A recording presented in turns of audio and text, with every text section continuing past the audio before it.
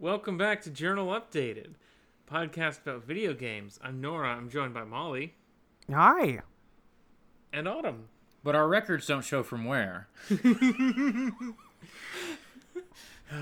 is not the Skyrim pod. We've done the Skyrim pod. The Skyrim pod is done and dusted. I was doing Morrowind. Yeah, thank you. Excuse us. Oh, sorry. Somebody's getting arrived, but our records don't show from where.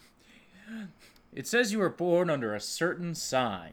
What would Frankly, that be? they are both the same thing. They're not. The openings are the same thing. They're so different because one of them is from when I was nostalgic and one of them is from when I'm not nostalgic. I'm nostalgic for Skyrim. I do remember Can the you be high school nostalgic for classroom Skyrim? where I first broed down with somebody about Skyrim. I will point out that Skyrim is 12 years old.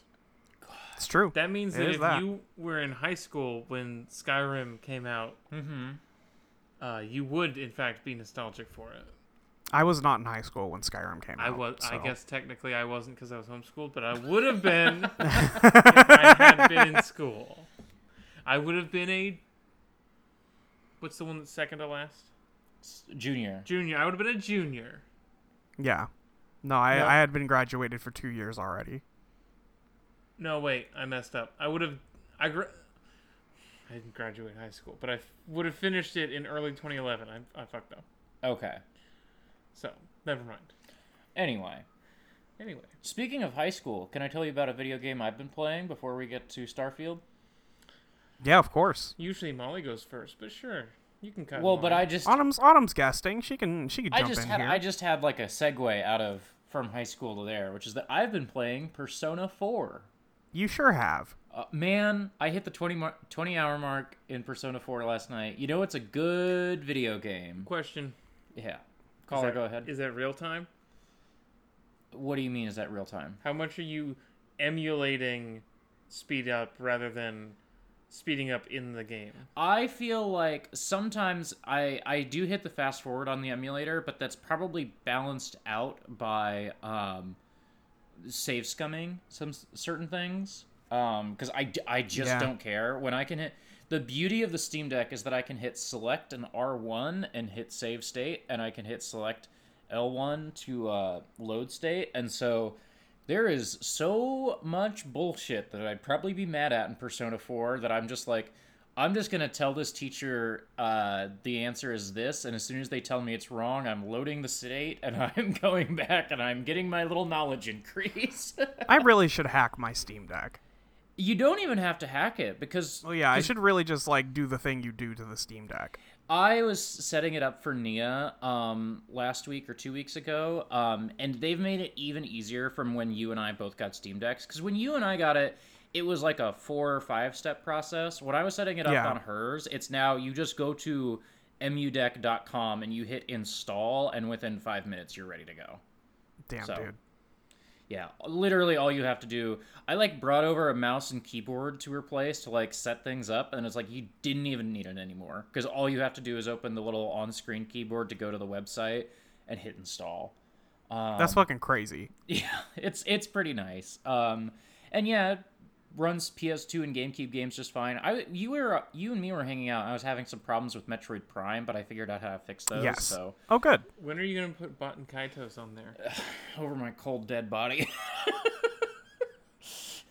Autumn hates JRPGs. So true. As Autumn tells us about Persona 4. But yeah, I've never played any Persona games because the discourse around them since Persona 5 got announced, basically. Not since Persona 5 got announced. That is all. remember the image that said Persona 5 coming holiday 2013 or whatever. Or 2012 even. Yeah, Persona 5 announcement is almost as old as Skyrim. Basically, yeah. But since, like, the lead up to Persona 5 actually coming out, like, Atlas fandom discourse got really toxic in a way that put me off from playing those games. And I finally, like, that stuff has died down enough that I was just like, I just know Nia's a big fan of those games, and I was looking for a new JRPG to play, and she was like, oh, well, do you want to try Persona 4? That's, like, a good beginner Atlas game. And I was like, sure, it's a whole new world of stuff I don't know anything about, and it's really hitting, you know? I love walking through the dungeon. I love hitting the auto battle button so that all my guys just hit attack a bunch. Let's do some word association. Okay. Chie. Sick. Yukiko. Autumn coded. Yosuke. Gay. Okay. Kanji. Less gay. Naoto. Man. Dojima. King. Nanako. Would die. What? Would die for her. Would die for her. There's other characters in that game. No, Probably? there's not. The fox. The fox? I do like foxes. You get any mysterious leaves from the fox? I got a mysterious leaf from the fox that made me so healed, bro. I love that for you. Yeah, honestly, like, we're gonna record Non-Homophobia Zone tonight, and, Nia and I had an hour-and-a-half conversation about Persona 4 off mic, so I'll probably save a lot of more detailed conversations about Persona 4 for that podcast. Like, the way the game's culture is, and the reputation that Persona has, you basically, like, know all of the plot ahead of time, and you're like... Well, so you and I were having a conversation because you were shocked that I didn't know. You don't know anything. I don't know anything. You somehow, I guess people don't go out spoiling Persona 4 as much, but like, I'm so used to seeing it and recognizing, like, when people are referencing it, that I was surprised that you'd never picked up anything. I do not know who the killer is, and you were very surprised. In the same way that I'm That's surprised... so funny. Luke and Ashley have said it so many times on Reprise. And you have just not retained that information. Which is good. Like, I'm excited to see, because I even knew when I played it, but I'm excited to see what your reaction is to the...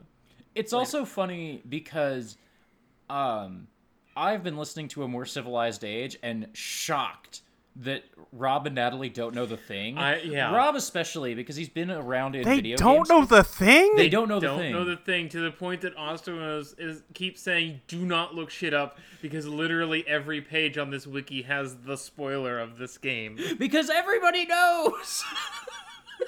That's crazy. It's literally the first thing I ever knew about KOTOR was the thing that happens in KOTOR. It's wild. But yeah, I'm excited to see how you react to some of those later plot beats. Yeah. Oh, also, if people are curious, I am playing PS2 Persona 4. I am not playing Golden. Just because. Sure. Yeah, sure. Partially because PS2 emulator free, Persona 4 Golden, $50 on ye old Steam store. Also yeah, no fucking thanks. Yeah, if I was playing it on the TV, I would have dropped Persona 4 after like 3 hours, and I've been like, that's pretty cool. But because it's on the Steam Deck is the reason I've put so much time in, I think. So one last one, Teddy, miserable little fuck.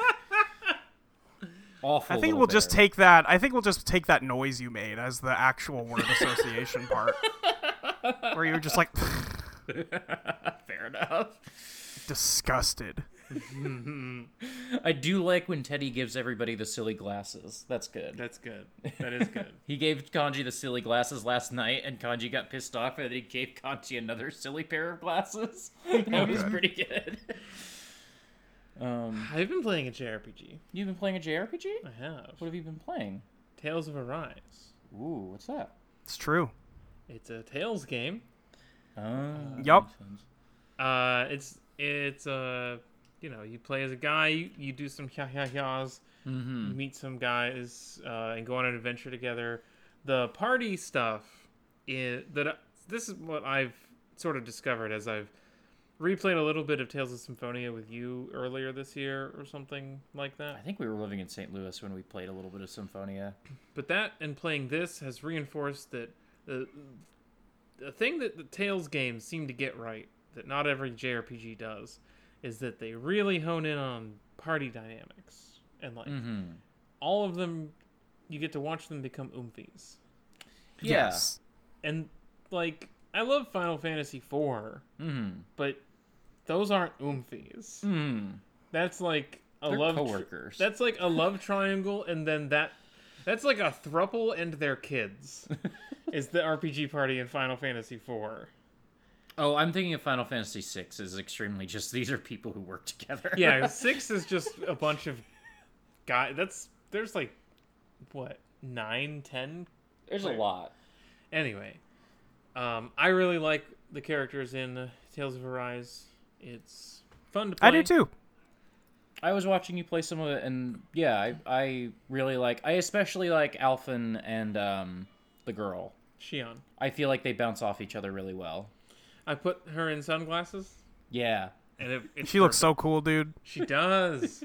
Shion is extremely molly-coated. I put Rinwell in dog ears because that just felt right. Yeah, why wouldn't you? Can I put my cards on the table? Yeah. What's the one girl's name? The one who I lost my shit for?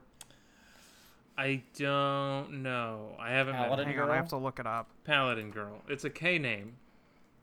Is it Kisara? Hang on. Kisara. Kisara, yes. So we were previewing some DLC costumes. All of them have a school themed one, and each of them is different. Hers is like a hot teacher, and I was you were passing behind the couch. I was walking past you toward the kitchen, and I saw a teacher outfit Kisara, and I went fucking feral. She slammed her hands on the back of the couch and said, "Yeah!"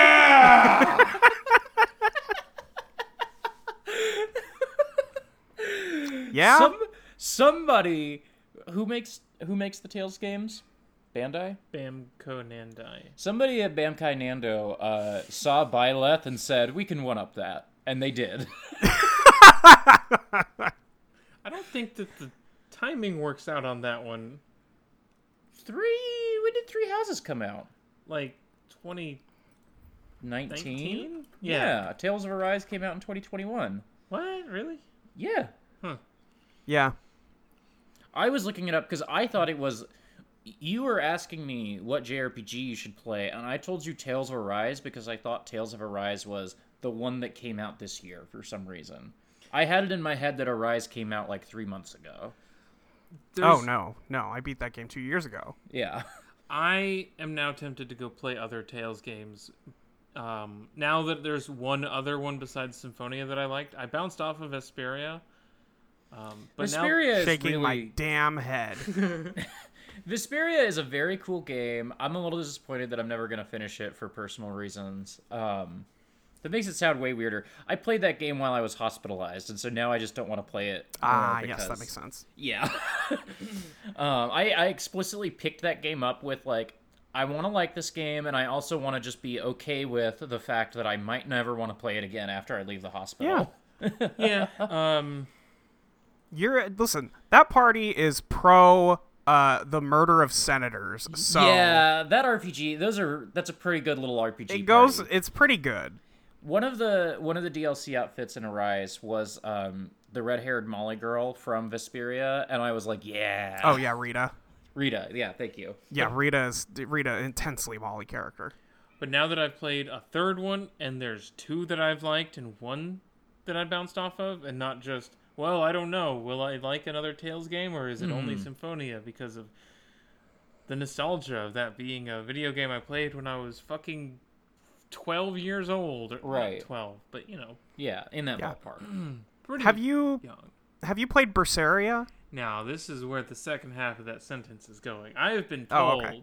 of Tales of Berseria. Berseria is a very Nora-coded game in a way that I'm kind of surprised you haven't picked it up before. What do you know about Tales of... Does everybody know about Tales of Berseria but me? The only Yes, it thing was a big deal. One, yeah, it was a big deal. And two, the thing I know about it is there's a Nora girl on the box art of the game. I remember purchasing Tales of Exilia for the PlayStation 3, but I don't remember ever starting it. I'm also surprised you didn't play Tales of Abyss back in the day. That just feels like a you game as well. I just didn't. Yeah. It was on the PS2. Very few people did. That's what it was. It was that it was on the PS2. And when I was playing Tales of Symphonia, I only had a GameCube. Okay. And so by the time I had a PS2, it was into the PS3 era, so I wasn't thinking about Sure. that at the time. But yeah, Tales of Abyss is also kind of a fan favorite, right? Or at least was at the time. I think so. I think at the time, but like I have not heard anybody talk about Tales of Abyss since Symphonia was a thing. That might be Yeah. a different fandom. That's what I mean. Yeah. Like, I think people are just done talking about Tales of Abyss. Especially because I think Symphonia is like the beloved game of that era. You know, in As a way well that, it should be. yeah, Symphonia is good. You're a Symphonia 2 person, right? Yeah. You're really into that game. Yeah. Okay. What if I like Symphonia, okay? What if Tales of Symphonia had like kind of a shitty Pokemon element? Oh, Molly, I didn't mean You you're meant into Dawn of- Symphonia TOO. I meant Nora, you're into Oh. Symphonia TWO. No, you mean Oh, I Tales see. of Night of Ratatosk, or I think Dawn of the New World? I think it's called Dawn of the New World in English.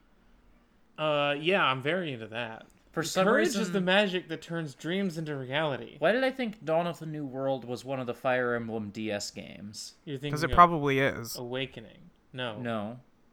Requiems. Sure. That's a Castlevania. Echoes. Whatever. Molly, what have you Echoes. been playing?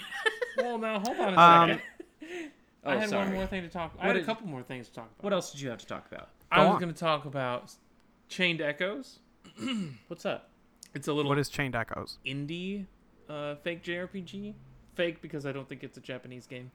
But it is like sort of a inspired by some Chrono Trigger / Seiken Densetsu 3 style Super Nintendo JRPG. And it's really light and breezy, and I was having a good time before Tales of Arise kind of sucked me out of that. And also, I've been playing Thief. You played little an bit. hour of Thief. I played some Thief. I think it's fun. That game seems lame. We should clarify, we mean the video game Thief, not, say, Thief the Dark Project, or Yeah. Thief Deadly Shadows, Or which is indeed Thief the Metal Age. None of those games. Thief 2014. Yeah. They should make a new one. They should make Dishonored 3 is what they should make. They should make Dishonored 3. They should make Thief cross Dishonored in the way of Street Fighter cross Tekken. Absolutely fucking not. They should make Dishonored 3. They should make Dishonored 3. They should put Garrett in it. They should put Corvo Atano Who the fuck in it.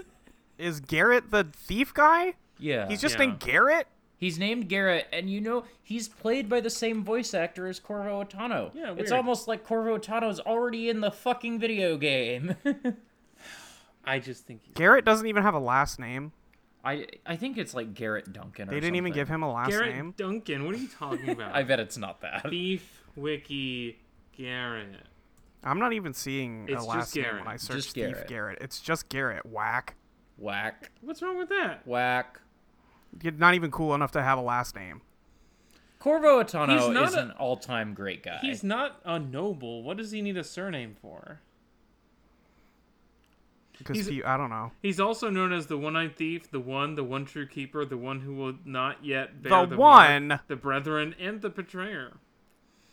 Nah, get out of here. The Brethren and the Betrayer, I think, are one name, or that's there's a need for an Oxford Yeah, comma. we need an Oxford comma. Because guess what? Yeah. You always need an Oxford comma. Who gives a fuck about true. an Oxford comma? Me. Fuck you. I'm quoting a song. I'm giving it. Great song. Good song. Is this that one guy? Who? It's a Vampire Weekend track. Oh, never mind. Okay. Oh, I saw a picture of the Mountain Goats guy and was going to show you, but you were busy. Oh, John Darnielle. And I was like, you're right, No. he does continually look more and more like the Mountain Goats guy. Every year he looks more like John Darnielle. Yeah. Wait, who does? John Darnielle. Oh, that is true. He is only getting more John Darnielle over time. Yeah. Darniellification. Is that all the games you had, Nora? I think so. All the other games I've been playing are not video games. They're role-playing games. Okay. So Yeah. Molly. Hey, what's up? How much Armored Core 6 had I played when we recorded the last podcast? Do you remember at all? Prime feature of the episode. Yeah. So I don't remember. Okay, well, I don't know if I had done this by the time we recorded that, but I went and I S-ranked every mission in Armored Core 6. Do you like Armored Core 6, Molly? That game's fucking good, dude. I don't know if it's good, like I'm gonna go back and play other Armored Cores just for more Armored Core. Probably not. Mm-hmm. But like if they release DLC for that thing, I will be psyched. That's a great game. I would be surprised really... if they don't do DLC for that game. Yeah, true. It but feels like also it's there's been a still big no success. Elden Ring DLC out. Yeah, man, that's crazy. Right? And I know it's only like a year and a half old now? This is 2022, right? Yeah. Elden Ring was? Yeah, Something so like that. it's not like that crazy, and I think they've announced one, but it's kind of weird that it isn't out yet, and also I haven't heard anything about it since it was announced, so. I mean, like, Old Hunters was, like, within, like, 9 months of Bloodborne, and I feel like, you know, Scholar of the First Sin hit, like, pretty reasonable time frame after Dark Souls 2. I don't know. Yeah, it's taken them a minute with LD Reldy. It's kind of crazy how much everybody knows Elden Ring. It's like one of the most popular video games, I think. Even people I know at work like know what Elden Ring is. I guess. Which is crazy. I did briefly try to get back into Elden Ring for like 2 hours this month, and it didn't click for me. Wasn't maybe if I could play it on the deck, maybe it would be a little bit there for me better, but I don't know. Just couldn't see. I'm not touching it. I'm not touching it until they release DLC. Well, you played a lot more of that game than I did. I played multiple hundreds of hours, yes. Yeah, I think I probably played like 30 hours, which is still like a lot of video game, but it's not that much Elden Ring, you know? Yeah, you probably got like maybe a third of the way through it. I think I got almost exactly a third of the way through it. Yeah. Also, obviously, we played Starfield this month, so that ate up a lot of my time. I also started playing Lies of P. Tell me about Hear about these fucking Lies of P? Well, he's Pinocchio, but nobody will call him Pinocchio. Nobody really refers to him by a name. He's just Geppetto's puppet. They don't call him P? Yeah. No, they just call him Geppetto's puppet. Weird. Yeah. That is weird. I don't know. Maybe I'll learn something about that later. I don't know. But it's really good. I'm having a good time. I think approaching it like it is Bloodborne is the wrong way to approach it, because it's not. Okay. It's got like the same. Obviously, the aesthetics are very similar, right? But like it is a game about blocking and perfect blocking, rather than using your iframes when you dodge. Okay. Yeah. So if you try to lean on your dodge, you're gonna have a bad time. Okay, because I was watching. I watched Nora play the first like 20 minutes of it, not very much. But when she like swung her sword, I was like, I just don't know if this has the sauce like Bloodborne has it. But hearing that it's like a slightly different paradigm of how you're supposed to defend in this game, I'm like, okay, yes. maybe it'll make more sense to me now that I know that. Now, crucially, Autumn at no point ever defined what the sauce was. It's just the sauce. It just didn't look like it had much sauce to me. I don't know. I was watching you move through the game, and it didn't feel like it had the sauce. I mean, it is telling that I did not mention Lies of P in my segment of games I played this month, because I played, like, I think I watched you play all the 20 minutes of it, and then I went back to. At that point, I had put away Starfield, right? No, I think you were still cleaning up some New Game Plus stuff. I think I might have been doing Ryujin at that point. You might have been, yeah. it looks cool. I heard about the ending from Olivia. I don't know anything about the ending, so don't tell me. I wouldn't tell you, but I had a good time talking with Olivia about Lies of P. It's a cool game. I like it a lot. I'm surprised I think I'm like 11 areas in or something, and I am shocked that it hasn't ended yet. In a good way. I'm still having a good time. I really like the way you can switch out like handles for your weapon and blades and stuff, so you can keep various move patterns if you keep a certain blade on your weapon versus if you keep a certain handle on your weapon. Each part has its own like weapon skill, so you can kind of mix and match that way. Okay. And the scaling is only on the handles, not the blades. So if you find a blade you like, you can put it on something that scales with what your stats are. And it's not like perfect. Yeah, sometimes they don't match, and like you'll get like a debuff or something that way, or it's not as strong as it could be. But generally speaking, you can kind of mix and match anything and attack with that, and it's pretty fun. Okay, because I saw that was how, like, when you were picking your class at the start, it was showing you, like, the two segmented things, and I was like, weird, I wonder how that works. That's a really cool way of doing that. Yeah, and I want to say I've found, like, at least 15 different weapons at this point, so I have a lot of options. Especially with, like, I think Bloodborne is my favorite FromSoft game, but I really get grumpy at how, like, you don't get most of the cool weapons in that game until like you're 3/4 of the way through, so then you can't. Bloodborne is weird about the weapons. Yeah, Bloodborne is weird about the weapons, and so hearing Lies of P just like gives you a little more freedom about that. Yeah, they're just throwing them at you. That is the thing that has maybe like piqued my interest the most in that game of anything I've heard. Yeah. How do you feel about lying? How do you feel about loading screens that say now lying instead of now loading? That's silly. Oh, it's the funniest thing ever. And also the loading bar is Pinocchio's nose. I feel like when they announced this game, everybody laughed at how silly Lies of P was as a name, and it feels like the dev team has to be in on it if they've got. Oh, they now absolutely lying. are. Yes, they're Yeah. extremely leaning into it. It's really funny. Yeah. It feels like they did this. I don't want to say it was like an ironic move, but like they know it's kind of funny that they're doing this. Yeah. I mean, to be clear, like, a lot of FromSoft games are also kind of in on the joke when they make these ludicrous characters and stuff, too. I think Yeah. so, too. Yeah. Like the big yellow helmet guy. I feel like this is a thing that, like, FromSoft games have a sort of dry humor about them that, like, fandom being largely driven by VaatiVidya just, like, doesn't always pick up on. Right. Not to name names, but yeah. but... You can name names. Fuck him. He's never going to hear this, and He's if he never does, gonna we'll hear this. beef. It's fine. It's fine. I'll fight VaatiVidya on the street. You kidding me? Sure. There's no way I don't win that fight. I was woefully attacked by a small podcast called Journal Updated. That's my body video. I thought that was your super eye patch wolf. I've never in my life watched a super eye patch wolf video. Yeah, I've never watched a Super Eye Patch Wolf video. I don't know. Anyway. Starf? Yeah, that's Starf. what I've been playing besides Arfie. Arfie. Arfie. Okay. Molly, Starf or Arfie? Arfie! Nora? We've been saying Starf since like a year and a half ago. Yeah, I feel like so they announced this game, right? Uh-huh. And I was so fucking pouty about this game existing for like a year and a half. Even back when you didn't know what it was? Even back when I didn't know what it was, because I want them to make The Elder Scrolls 6. I think The that would Elder be nice Scrolls of them. 6, please?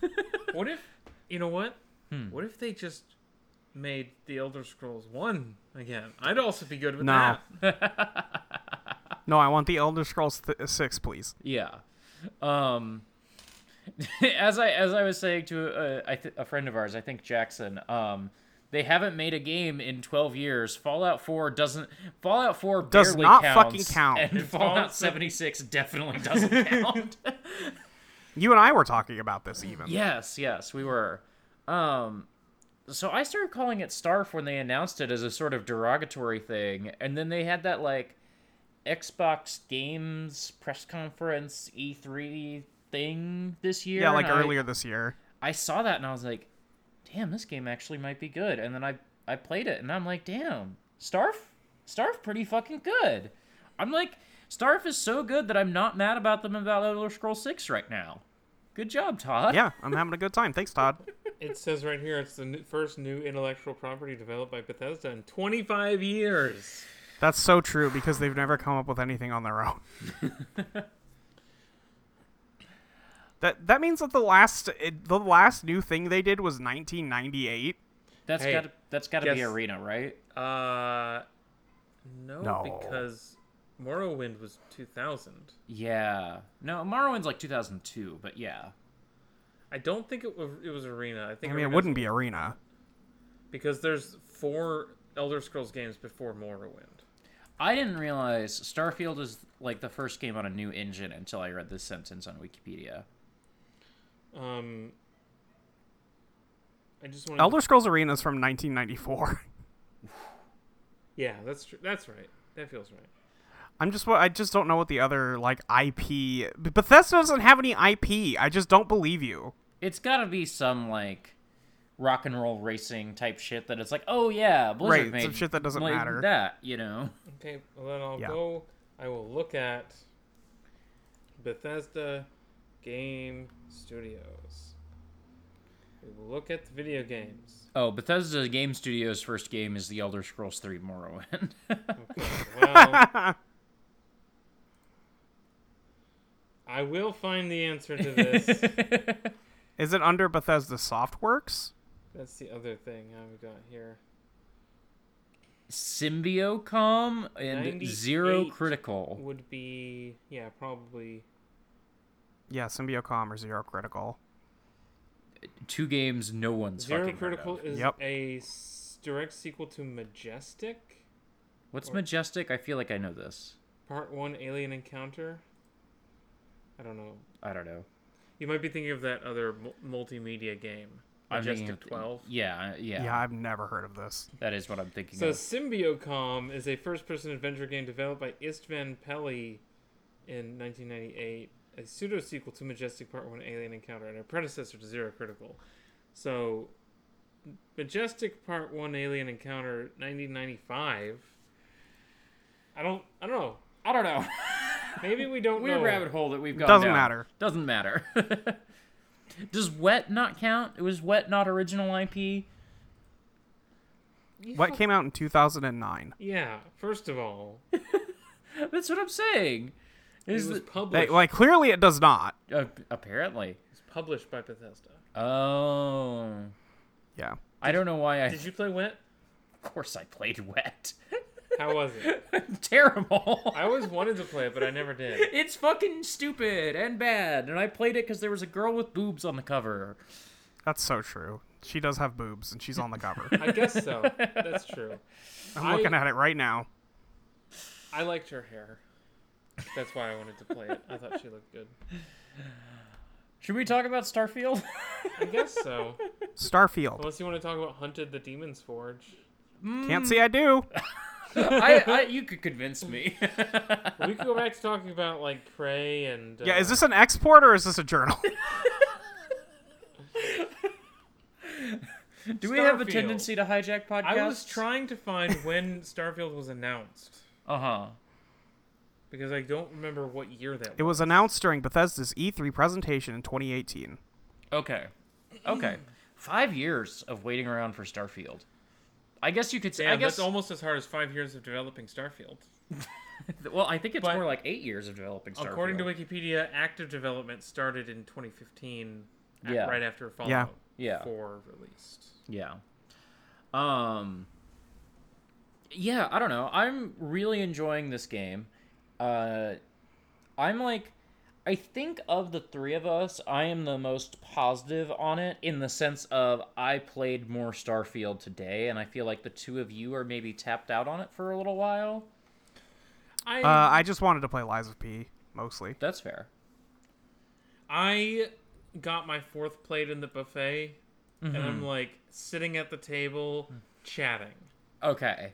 I could go back at any time for more. I just need to let my belly rest. That's fair. Also, mods aren't really hitting for Starfield yet, and that's what I really want. So that's fair. True. That's really fair. This is one of, I guess, the only ones of these that I guess the more I think about it, like Fallout also, but I modded Skyrim so much, it felt like I modded all the others, but I actually didn't mod the others. Skyrim is weirdly the one that I modded the least of all these over the years. It's pretty good out the box. Pretty good out the box. I did not stick with Skyrim long term the way that I stuck with Oblivion and Fallout 3 and Morrowind. Let's talk about Skyrim. Not Skyrim. God damn it. Let's talk about Starfield. I don't know how to talk about it. Like, do we want to talk about the main quest? Okay. Let's give a summary of the events of the video game, and then talk about some party members, and then talk about some quest lines. Sure. I want to ask real quick. I'm just going to go down a list of factions. We all did Constellation, right? Yeah, the main quest, I played all the main faction quests. Okay. Molly, did you do Ryujin? Yes, I did. You did. I know you did Freestar. Did you do UC Vanguard? I did not go and do UC Vanguard. Okay, and then did you do... I didn't do Ryujin. I did do Freestar. I did not do Vanguard. I was about to start it, and then I'm like halfway through Crimson Fleet. Have you done Crimson Fleet? I did not go to Crimson Fleet. The one time I went to that system, they all shot at me, and I was like, oh, okay, that's fair. Yeah. Okay, yeah, I just wanted to sort of... There's like a lot of content left in this game, even though I feel like... I'm like similar to Nora. I'm at my fourth plate of the buffet and I'm chatting. But anyway, I guess summary, like you were saying.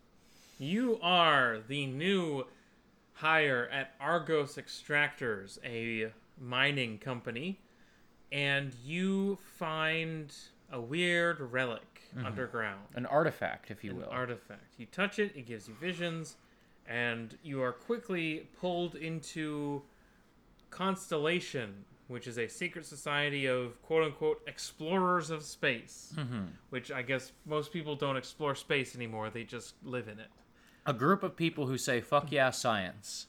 A group of people who in the year 2330, still run the Facebook page, fuck yeah, science. Absolutely. Yes, they do. This consists of Barrett, the guy who finds you. He's the smooth talker. We got Sam Coe. My husband! You almost said wife. I almost said my wife. Said wife. Your male wife. My male wife, Sam Coe. Sam Coe, who is... Adam Jensen. Yes, he's voiced by Adam Jensen. A lot of immersive sim voiceover crossover situations happening around here lately. He's a cowboy. He is a former Freestar Ranger, and so he is like sort of your envoy into like Freestar quest lines, Aquila quest lines, that sort of stuff. And most importantly, he is a dad. He is a dad, and he has a child. The child comes with you on your ship. I'll be honest. And she's adorable. The reason I hung out with Sam Coe so much is because I got to hang out with Cora Coe. His name sounds like a company. It does. By Sam Yes. Coe. Yeah. Unfortunately, he definitely sells products in the Cars movies. Unfortunately, Cora does not get her own little spacesuit. I wish she did. Yeah, she has to stay on the ship because they're not designing kids stuff. Yeah. We have Sarah Morgan. Who female? She's kind of in charge, and she's boring. She is a former United Colonies Vanguard. I don't feel like she introduces you to Vanguard quest lines. No, she doesn't at all. She literally takes you to the guy you talk to join the Vanguard. But then she's like, don't do that. We're busy doing Constellation things. Yeah, but then that guy's like, hey, I'm serious about that, by the way. You should come back and...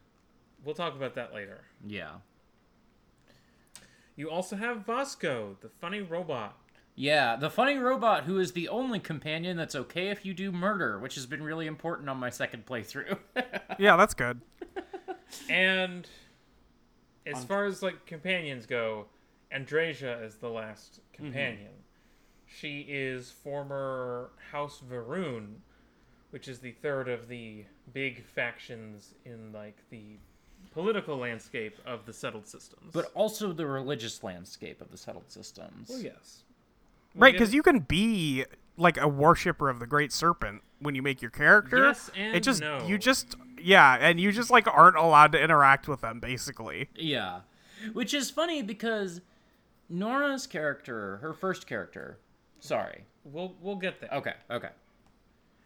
There are also the support staff of Constellation. Mateo, who's a Christian. He's a universal. We have Walter. Okay, Walter Stroud. He's The money. He's got money. He's got money. He owns the lodge that you live in.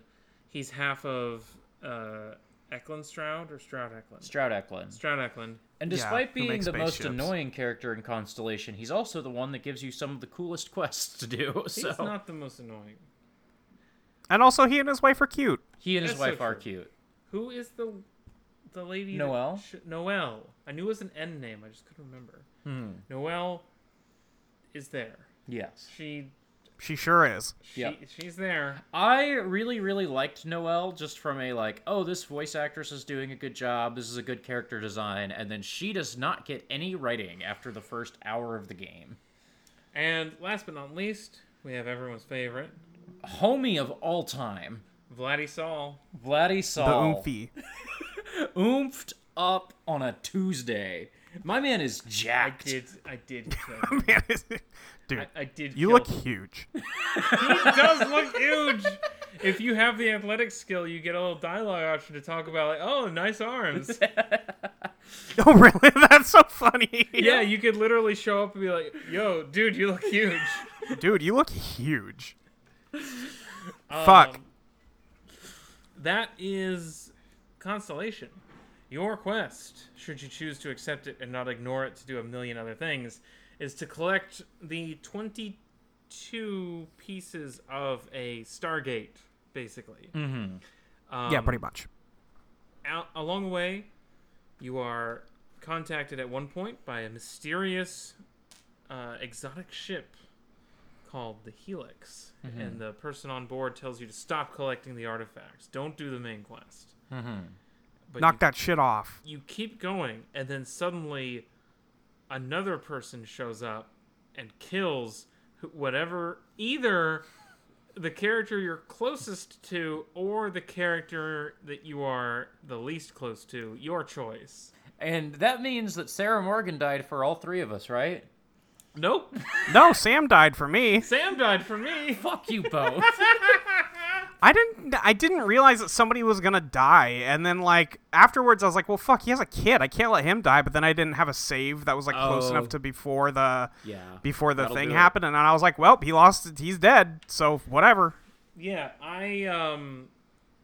once that happened, I was like, oh, I can't tell Autumn anything about this until she's done it, because she'll be so mad. Anyway, you keep collecting the artifacts even though Sam is dead. And you discover a lot of truths. But the main one is that the artifacts lead to a place called the Unity, which is the center of the multiverse, of all the infinite universes. Why are multiverses so in these days? Because it's good fodder for corporate products. I guess so. I just That's was. true. I've been turning this over in my mind of like. Because when you own multiple stories and you own the rights to multiple things, you want to put them all in one thing. Yeah, guess so. AUs are huge. I guess so. It's like corporate-owned fan fiction. Yes. Okay. Okay. And by going into the Unity, you can be reborn in another universe with knowledge of the events that have transpired. This is pretty vague in how this works and, some of the details there. But basically, this is your New Game Plus. Yes. Which I did the New Game Plus because a lot of the advice going around online. Sorry. Did you want me to pause for a moment? Yeah, I was just going to finish the summary. Okay. Sorry. You also learn the reason that Earth is a barren wasteland is that the technology to create grav drives, which allow the ships to travel to all the other stars, has fucked up the Earth's, like... The atmosphere. The atmosphere and the magnets. The Earth magnets. But also, by the time of the game, they have fixed that problem, so don't worry about it. They patched it. They patched it. And so humanity gained the stars at the cost of their homeworld. And I'm sure somebody thinks that was a really interesting detail, but it actually just kind of is boring and sucks. It's kind of underwritten. I thought it was a cool complication, but there's nowhere it goes because it happened like 300 years ago, so there's nothing I can do about it. There's just like I could have one dialogue choice about how I feel about it, you know? And also, like, it's very bleak because, like, yeah, I know it's dying right now. We don't need grav drives for this. Yeah. It just sucks that, like, we couldn't save it. Yeah. And then you have a final confrontation with these two Starborn, as they're called, the Emissary and the Hunter.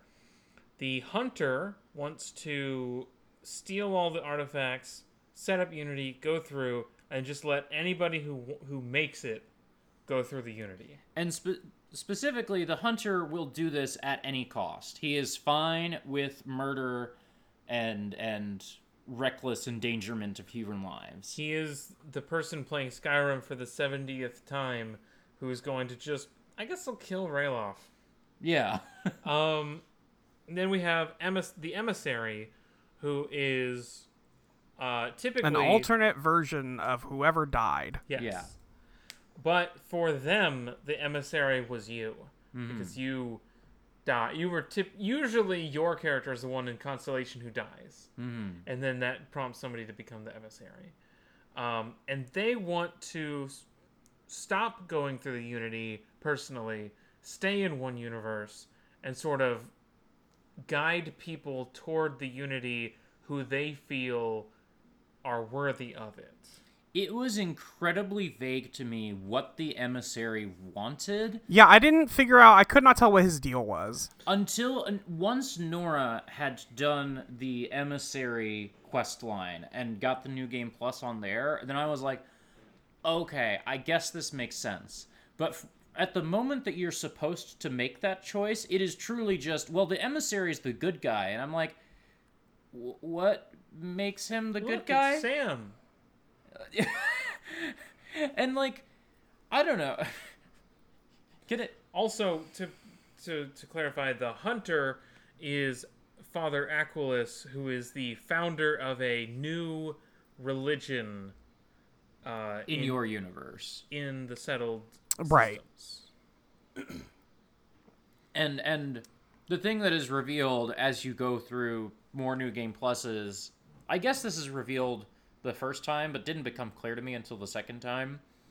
The Aquilus that you know, who is the founder of this religion, was the Hunter, was going through the multiverse, killing dudes, like, didn't care, and then finally, like, turned away from the path of darkness, or whatever, basically. But yeah. That guy you met, he does know about the multiverse. He is not, like... He's incorporated it into his religion that he's started. When it's first revealed that, like, I thought that, like, oh, in some universes, Aquilus just... I thought this was Aquilus who was born in this universe, and it is not. Yeah. You know? There's a lot of multiversal mechanic stuff that really is, like, badly explained until you, like, do a New Game Plus once or twice and start to see how it plays out. Which I guess makes sense in a way, but, like, I'm not doing all that. Yeah. It's like, I'm glad that it does make sense once I see how it plays out, but I feel like there are lines where it's supposed to be getting explained before I make certain choices, and the choices I was making were very shaky to me. At the end... Because, like, the Emissary is, like, only people who are worthy should be going through the Unity, and the Hunter is like, I'll let anybody go through there, I don't give a fuck. If they get the artifacts before me, they caught me slipping. Oh, right, and I'm like, well, he's right, except, like, he's a murderer, but he is right. Well, and, like... Okay, Nora wants to finish finish. my summary. Yeah. You learn the truth about Earth's destruction. and you have to make a choice. There are 3 options. Side with the hunter against the emissary, side with the emissary against the hunter, or fight both of them. If you fight both of them, then the rest of humanity is free to pursue the Unity without interference from the Starborn. That's the one that I got on my main character. Then you have all the artifacts, and you can either do Unity or you can stick around and do side quests. If you do Unity, you get to go into a special room, and you get to see your Fallout endings for all the quest lines, your little title card type things, and then you get to be reborn into a new universe and lose all of your money, lose all of your equipment, lose all of your ships, lose all of your relationships, lose everything except your skill points. And you cannot reallocate them. The one thing I wanted to lose. The one thing I wanted to be able to do was to respec my points when I was reborn, but that is not allowed. You guys are so funny. I just made a new character about it. I just relaxed, you know? Now that I have finished the main plot, we may discuss things you would like to discuss. So, first of all, the advice that was going around online, I think people have changed their tunes about this a little bit, but the advice that was going around online for a while there was that you should hit New Game Plus ASAP. That you should abandon your first universe as soon as possible. And I understand why that advice was going around. Especially if you have not invested in ships. And especially if, like me, you're a person who has put hundreds upon hundreds of hours into Skyrim and has never finished the main quest line. I'm really glad I finished the main quest line to Starfield. I'm really glad that I saw all the stuff that happened in the Unity.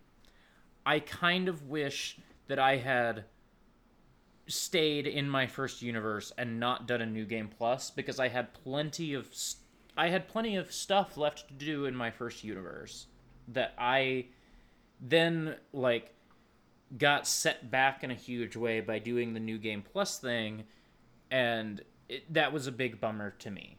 That was I wish I could just undo this. I feel like they might. This feels like something that they might change over time. This feels like a Broken Steel situation to me, a little bit.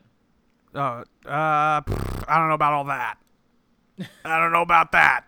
At the very least, when mods come out, there will be some things to... I'm sure there'll be a mod to carry your money and your weapons over, but I don't think I don't think they're gonna change that. I also have a save from right before I went into the Unity, so I could have just gone... Right, so you're good. I should have just done that. I'm glad I started a new character, to be honest, because I'm like, okay, now I know how the game Well, you were also works. unhappy with your points. Well, beyond that, I'm just now I understand how the game works. Let me reset back from real zero. It all returns to zero. So anyway, my only time through thus far, I sided with the hunter because I was like, well, yeah, I guess if people he is. I think in Bethesda thinking, he's this weirdo libertarian guy of anybody who the skills should be able to go through the Unity. But I'm I don't know, I guess I broadly agree with that. I don't really like the emissary's sort of vague gatekeeping thing going on. And it looks like he kind of founds a religion about it. He does kind of found a religion about it. Which is fine, I guess. But to be honest, the only people who would go through the Unity are the people who are adventure-y types anyway. Mm-hmm. You're not going to go out looking for the Unity if you're not the type of person who can make it to the Unity. And, also just that first time through, the emissary, what he wanted was so vague to me, you know? Mm-hmm. And the other thing about the hunter was that he's listen, the emissary, the United Colonies, all of these people...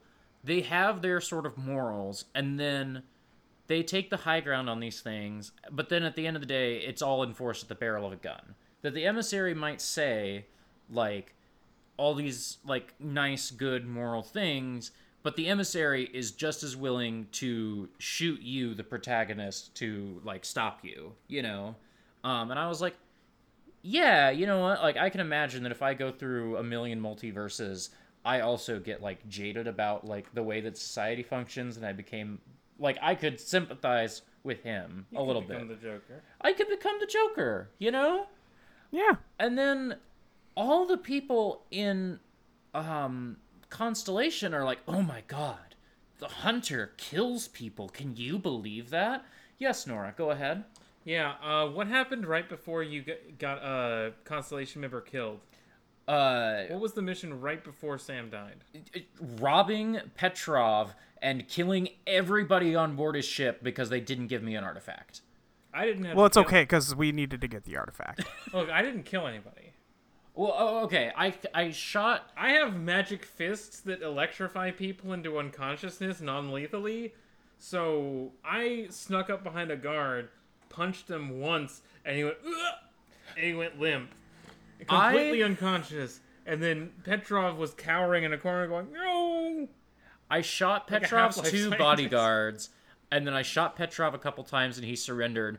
But Sarah Morgan and Vlad both made it very clear to me that they're like, listen, if you need to shoot everybody on that motherfucker, you're gonna shoot everybody You on shoot that motherfucker. everybody on that motherfucker. Yeah. I got out without killing anybody, with all of those guys with guns just kind of like sassing me as I left, like, "Oh, I can't believe we're letting you loot our ship. Yeah. You find everything you need." And And that it just stuff. it feels so like I don't know. Are you saying that there's some sort of Don't say it. Don't say Some it. sort of- Don't say it. Don't say it. ludonarrative dissonance? Shut the fuck up. Shut the fuck up. It's weird that they are constantly Yes. thrusting to the forefront of the game and of Constellation that killing is bad. But I guess Spacers and Ecliptics and Crimson Fleet aren't people, you know? And it's just like the most one of these that Bethesda has done in a long time, you know? Literally outlaws. Like, Yeah. Historic outlaws. Yeah. Type Yeah. of shit. So, let's talk about factions. I'm trying to think if I had anything else to say about I mean, multiverse stuff. Molly, did you get married? No, I didn't. Okay. I got married. We both got married. And also I in the would have. game. I would have with like I guess Andrasia, but like I also didn't like having companions around that much. I felt like when I was sneaking, they were giving me away too often. So I Yeah. just kind of stopped using them. I really liked companions in this game because I didn't sneak until about 40 hours in. So That would make it easier. Yeah. or rather, Alioth, my captain, married Andrasia. You married Sam. I also did Barrett's full companion quest line, and then I friend zoned him. I would recommend that anybody playing this game does Barrett's full quest line. I really like the quest that you get at the end of Barrett's thing. Well, tell me about it. It's just like so Barrett in this universe has a dead ex-husband, and as you do like his companion conversations, he starts to like investigate. He's like, I got this letter from my husband about like this like thing he was caught up in, and I got this like I found out that he was like sued shortly before he died by this big corporation, and it all seems shady. And so like his like final companion quest is you just go to the dead husband's like the town where he lived when he passed away, and you like investigate a bunch of stuff. And so you're like going around town, like I like had to roll a bunch of persuasion checks to get people to tell me about stuff that happened 20 years ago, and I had to go to this like overrun base where it turned out that the corporation had like hid a bunch of documents about like this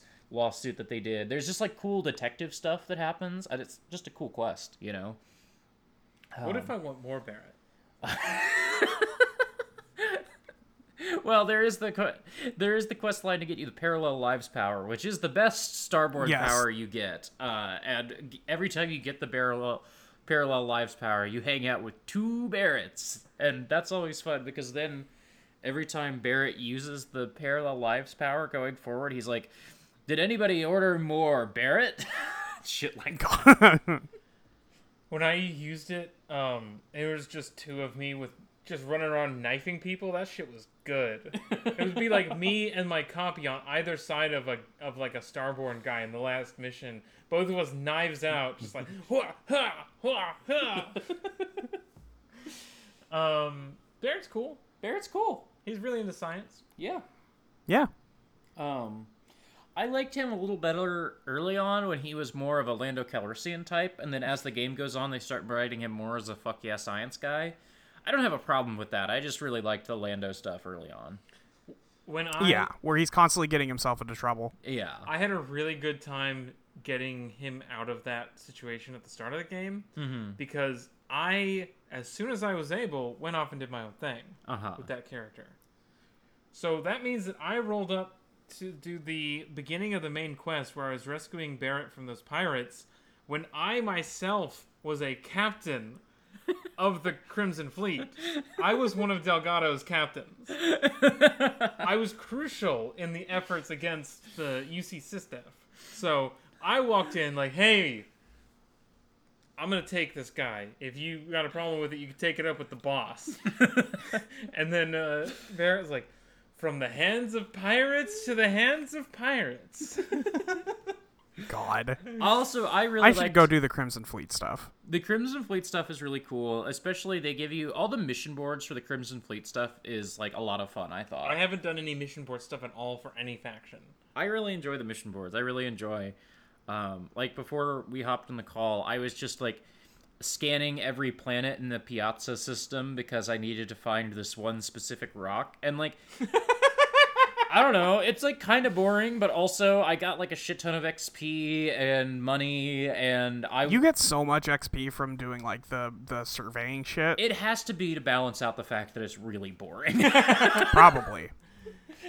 I don't know. I like it. I understand it is boring, but like I don't mind just kind of tuning out, just walking around. Yeah, just, I was like, listening to Around the Longfire, you know? Speaking of boring, can we cover what I think is the most boring faction quest first? Yeah. Freestar Rangers. Sure. Yeah. Wow, okay. No, it's Columbo. It is. I do a Columbo. You do a Columbo. Oh, we can't say that. Columbo's on strike. It's true. We can't say...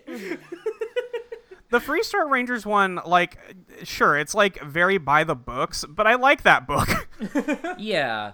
I kind of did it as like... You know what? Sorry, you go. I just kind of did it because I needed the ship, and so I wasn't really like... The ship is crazy. The ship is really good. I think the quest would have worked a little better if you talked to Ron Hope a few more times before the end. Yes, because I think so too. Ron Hope being voiced by Lucien Lachance, the Bethesda evil guy, has Columbo guest star energy where you're like, oh shit, there's Shatner. Oh, there he is.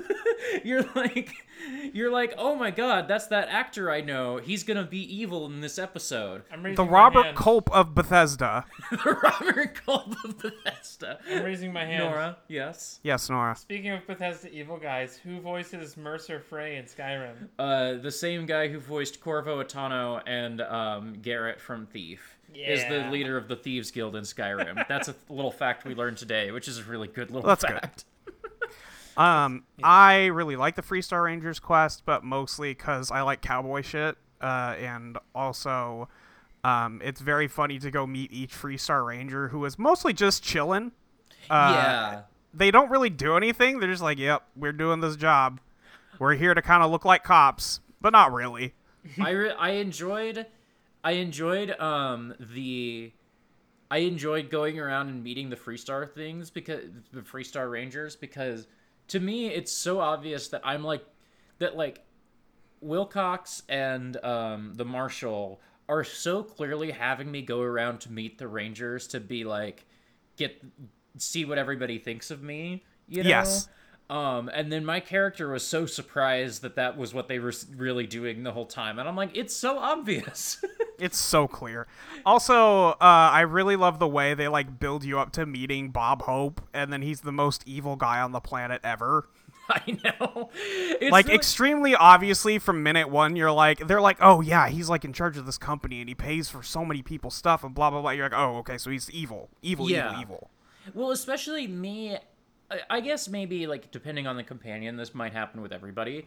But me hanging out with Sam Coe, the Freestar guy, he's like, oh, Ron Hope built this town, Ron Hope this, Ron Hope that, and, like, just spends, like, every line of dialogue from Sam is about how Ron is, like, one of the big Freestar success stories. And it's so funny how evil Ron Hope immediately is, you know? Yes. It's so good. So what's he doing? Well, so he is basically, like, his company is, like, falling behind some of the competition, and so he researched this, like, dangerous new soil technology. It's a fertilizer. Fertilizer. Soil technology is really funny. I got that dirt tent, bro. He got this dangerous new soilizer. That's what I was trying to say. Soilizer, that's right. And he's hired Freestar military guys to hijack some farms because basically, I don't remember exactly how it doesn't work as a fertilizer. It doesn't work as a fertilizer. It turns all the soil into, like, aluminum and helium-3 and shit like that. And so it makes the soil really, like, resource rich, but it doesn't help the plants grow. And so in the opposite way that you need for plants. Yeah, he enrolled all these people in like a program where he's like, I'm gonna help rejuvenate your farm if you try my new thing. And then he hired all these ex-military people who were, like, Vietnam vet coded in a way that I thought was going to be more... Or not even Vietnam vet. I guess they're, like, Iraq veteran coded. Yeah. I thought there was going to be a little more to their story than there ended up being. Because you kind of just kill all of them. And then it turns out that what they were doing was they were going to go take the farms back so that Ron Hope could then be like, I'm installing a bunch of, like, you know, mining We're going to do operations. mining now instead. Yeah. And he was going to do all this, like, illegally under the table because he could save a bunch of money doing it. And conveniently, you go to confront him about this, and conveniently he's talking to, like, a starry-eyed employee who thinks he's the bee's knees and is, like, aghast that all this is happening, because then he immediately draws on you, and you gun him and all his people, his, like, level... He's, like, level 1, all his guards He's are level 1, 2. it's so funny! And you have just got back from murdering, like, the hardest dudes in the entire Freestar Collective. You just, like, mowed down a ship of, like, 60 level 40 guys, you know? They're, like, right. first. Yeah, the first Yeah, they're cavalry. the first legion of... Yeah, the first cavalry of, like, the Freestar army. Yeah. They were like, oh, we were about to win when they pulled the plug on us, man. Yeah. He wasted all our soldiers' sacrifice. And so it's really good that the employee is there when he draws on you, because otherwise I thought for sure I was going to go back to the marshal, and the marshal was going to be like, you did what now? And there are no you did what? witnesses? Excuse me? But you killed someone on the board of governors?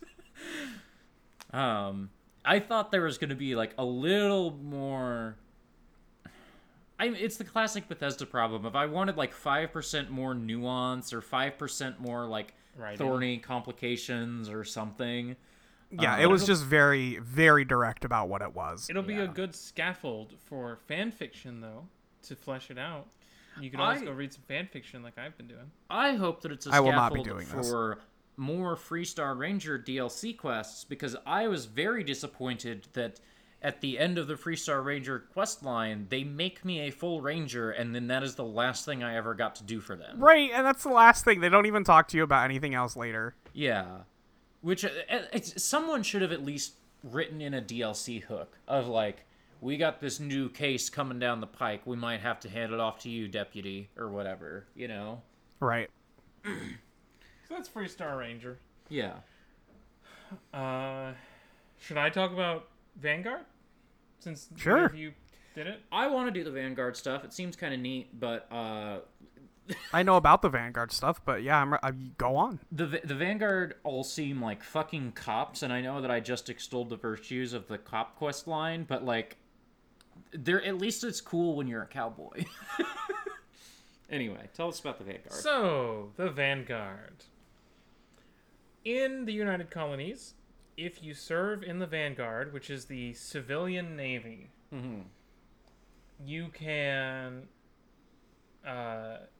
get citizenship.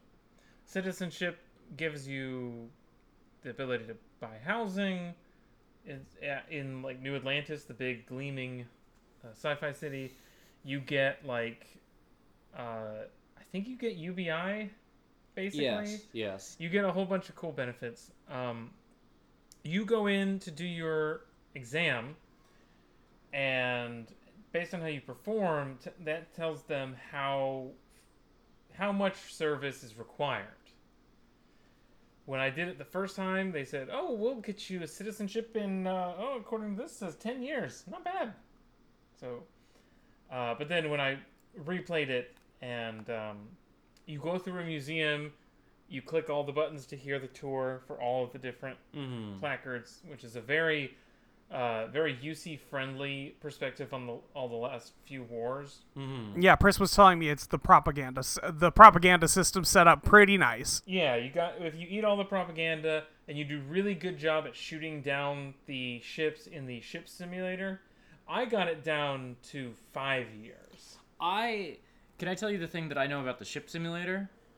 Yeah. Which is that if you get up out of that seat and you go to the console behind you, you can, like Captain Kirk, hack that console, but instead of, like, when you hack the console, you can just be like, 6 Vanguard ships fly in to help me, and also I set all the, like, Crimson Fleet ships to 1 HP.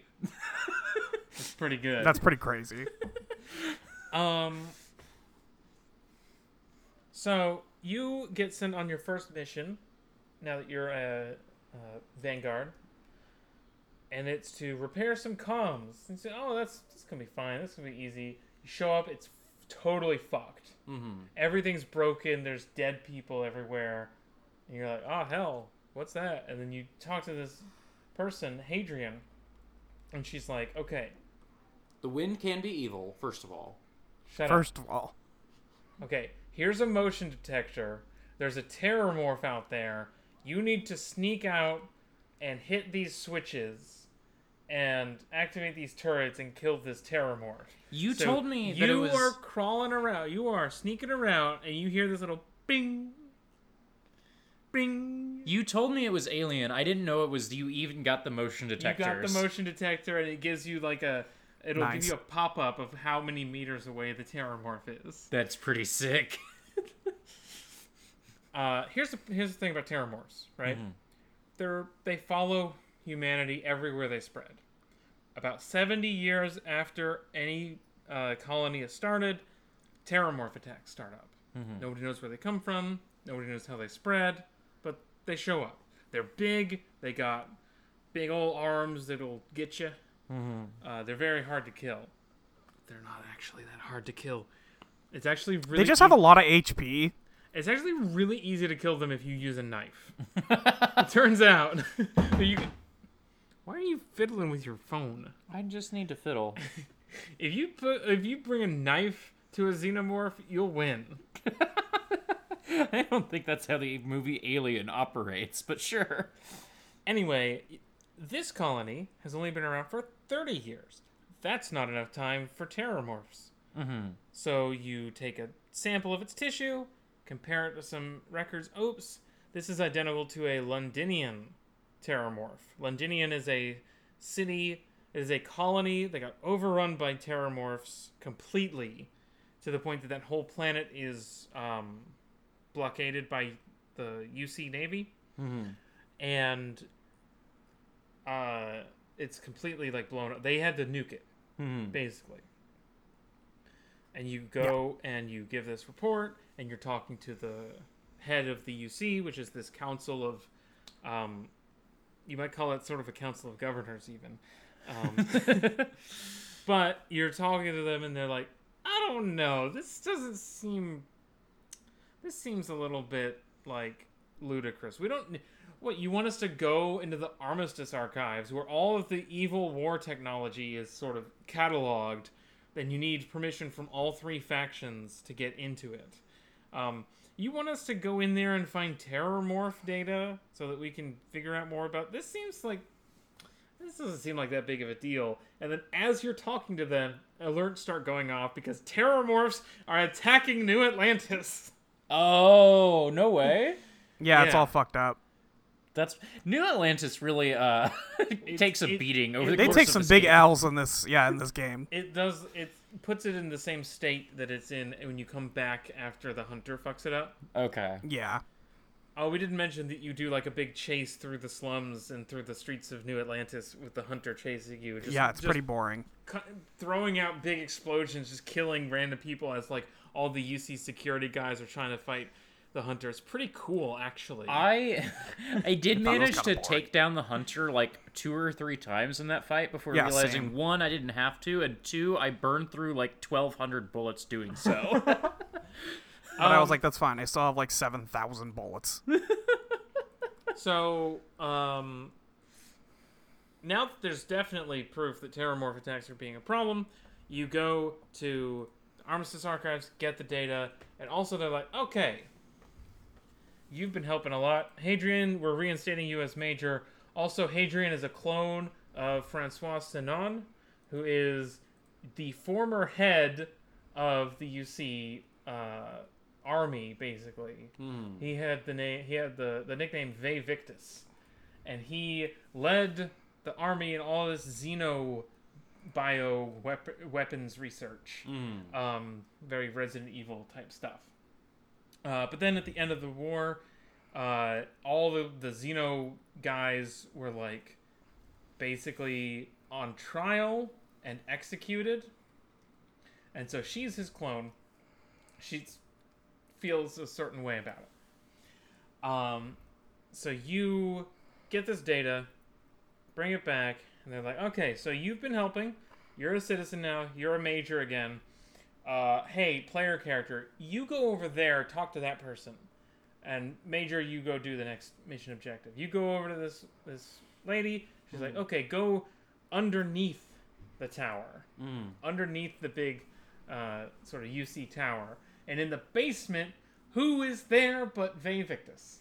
Nice. But war criminal himself. In a luxury prison cell. Because he That's has pretty cool. been handing out, like parceling out how to track down various other war criminals to the UC government in exchange for being able to live and like not be executed for real. Oh, okay.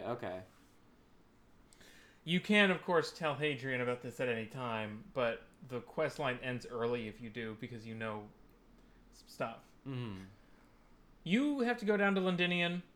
You do a big, like, aliens thing. They give you a huge minigun. They give you lots of weapons and lots of ammo, and they throw a lot of enemies at you. You fight a huge terramorph.